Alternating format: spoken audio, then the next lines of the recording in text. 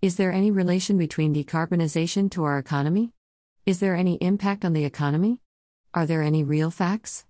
Or just an economical hypothesis?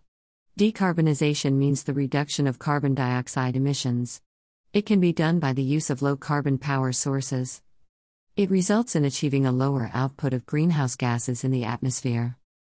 One major challenge faced by the global world is CO2 emission. The problem in handling the intensity of the carbon is hardening. The focus is on reducing the CO2 output per unit, due to which electricity being generated.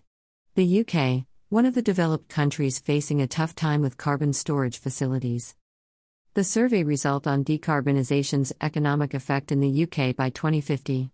The key figures show the economic effects of hydrogen and carbon capture and storage-led decarbonization in the United Kingdom.